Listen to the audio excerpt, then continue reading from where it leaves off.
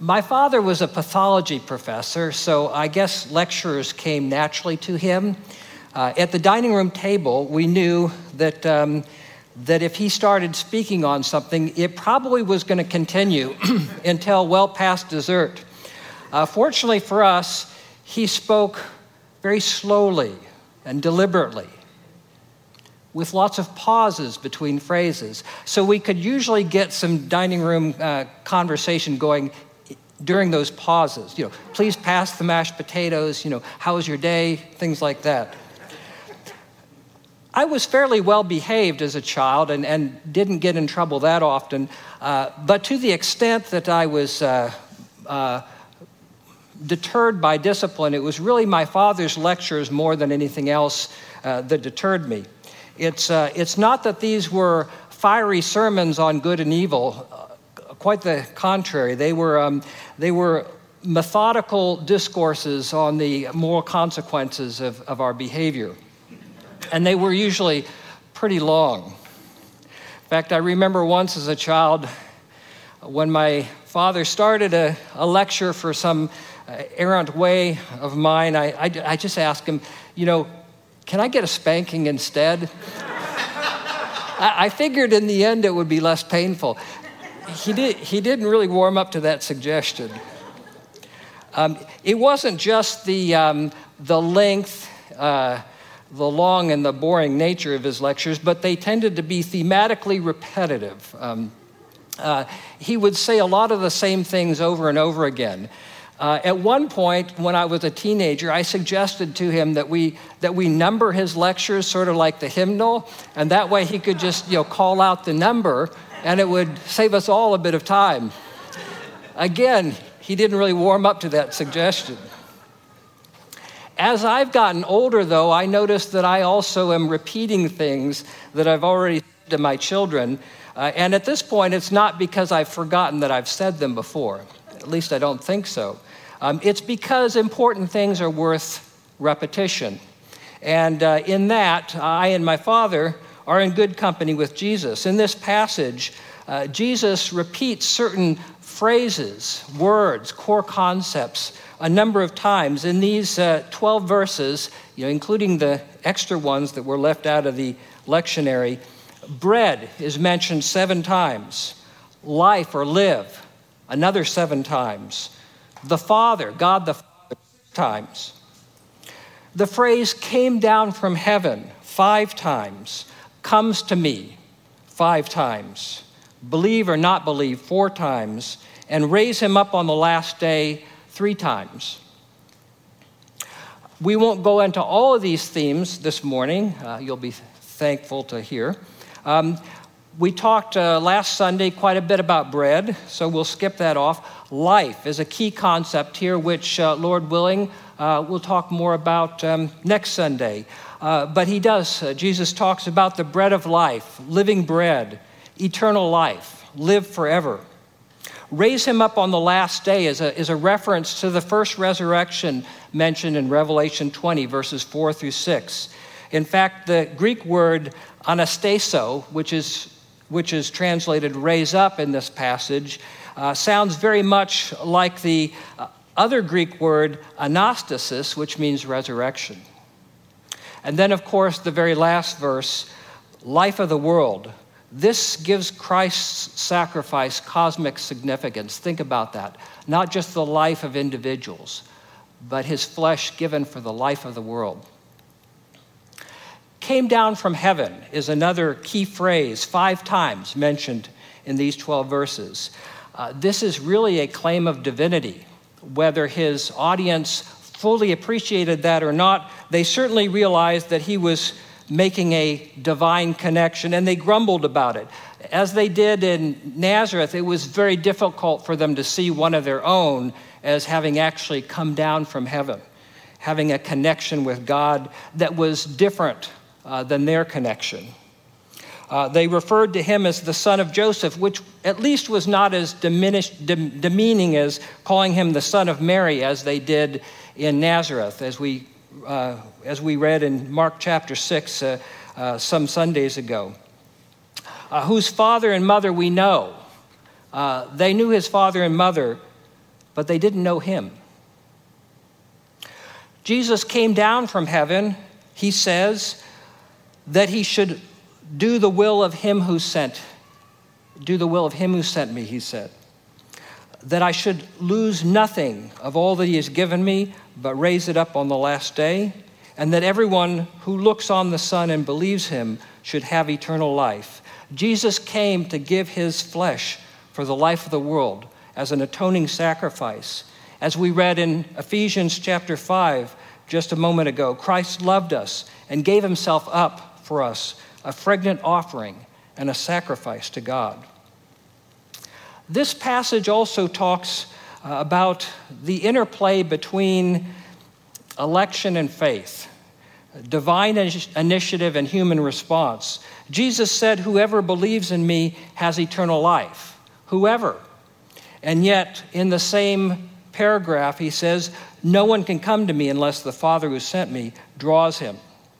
There's this sense that faith is the active ingredient, but faith requires first initiative on God's part to draw us to him. Hearing and learning are key. Everyone who has heard and learned from the Father comes to me. These are the means by which we come to believe. This is the work of the Holy Spirit in us, that we can hear and that we can learn from God the Father. The Old Testament reading from this morning, this story of Elijah, is a beautiful picture of that interplay between divine initiative and human response. And this is an illustration, means this is a real story. It really happened to Elijah, just as it says. It's not an allegory, something that we're to take to mean something different than what it says. But it's, I think, a good illustration of this interplay between God drawing and us believing.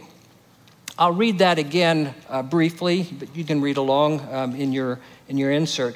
"But he himself went a day's journey into the wilderness and came and sat down under a broom tree. And he asked that he might die, saying, 'It is enough. Now, O Lord, take my life, for I am no better than my fathers.' And he lay down and slept under a broom tree. And behold, an angel touched him and said to him, 'Arise and eat.' And he looked, and behold, there was at his head a cake baked on hot stones and a jar of water. And he ate and drank and lay down again. And the angel of the Lord came again a second time and touched him and said, 'Arise and eat, for the journey is too great for you.' And he arose and ate and drank and went in the strength of that food 40 days and 40 nights to Horeb, the mount of God." The word of the Lord.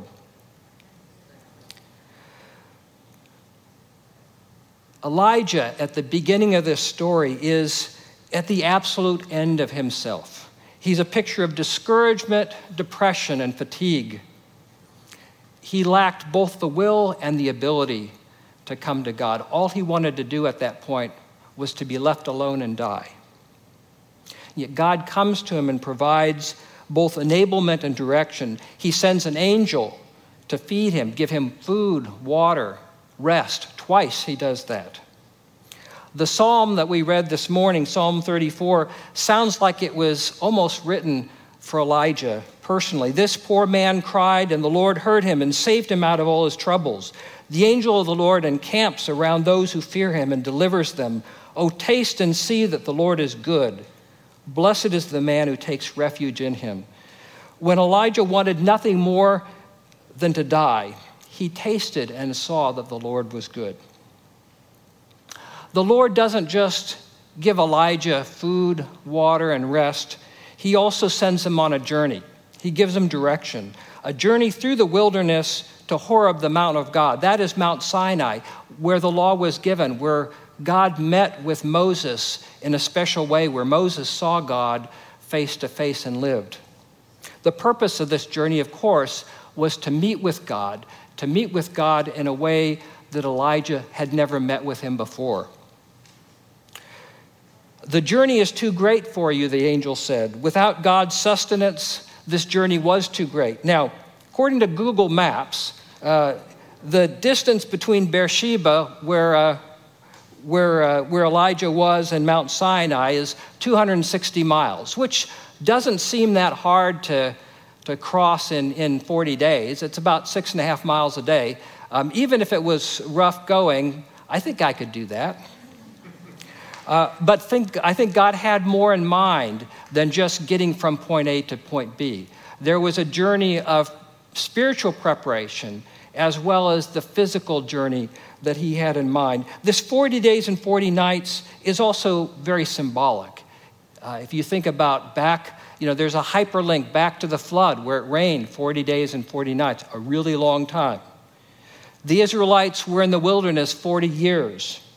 And a particular reference here, I think, is to Moses on Mount Sinai when he went up to receive the 10 Commandments. He was 40 days and 40 nights.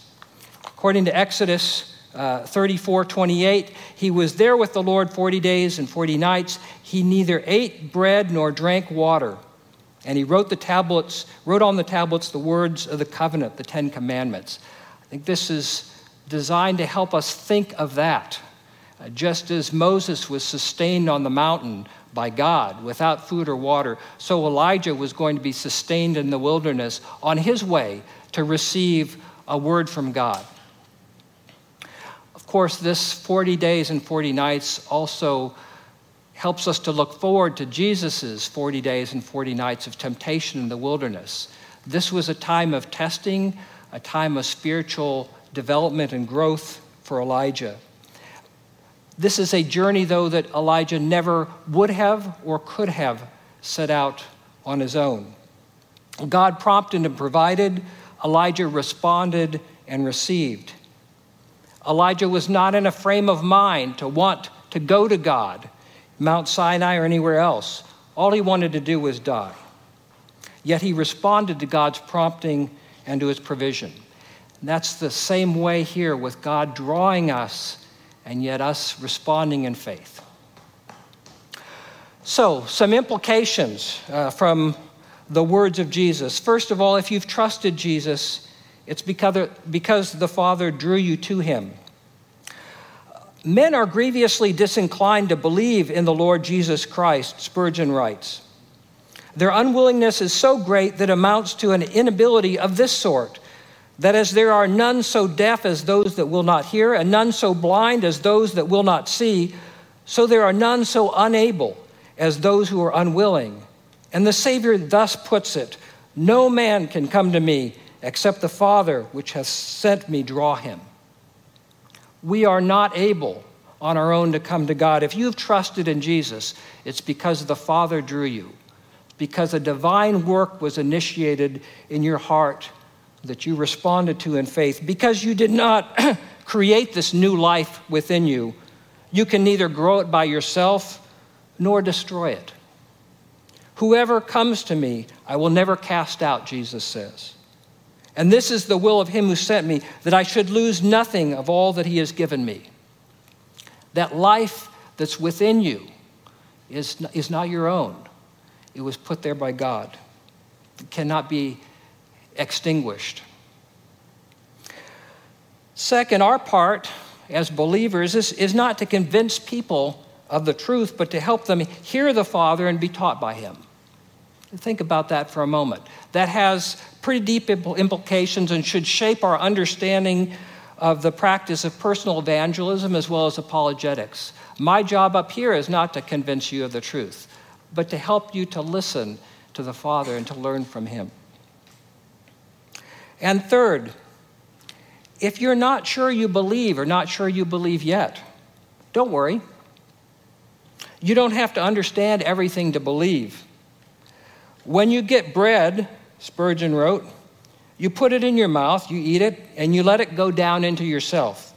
You may not know much about the processes that are going on within you, and you need not want to know.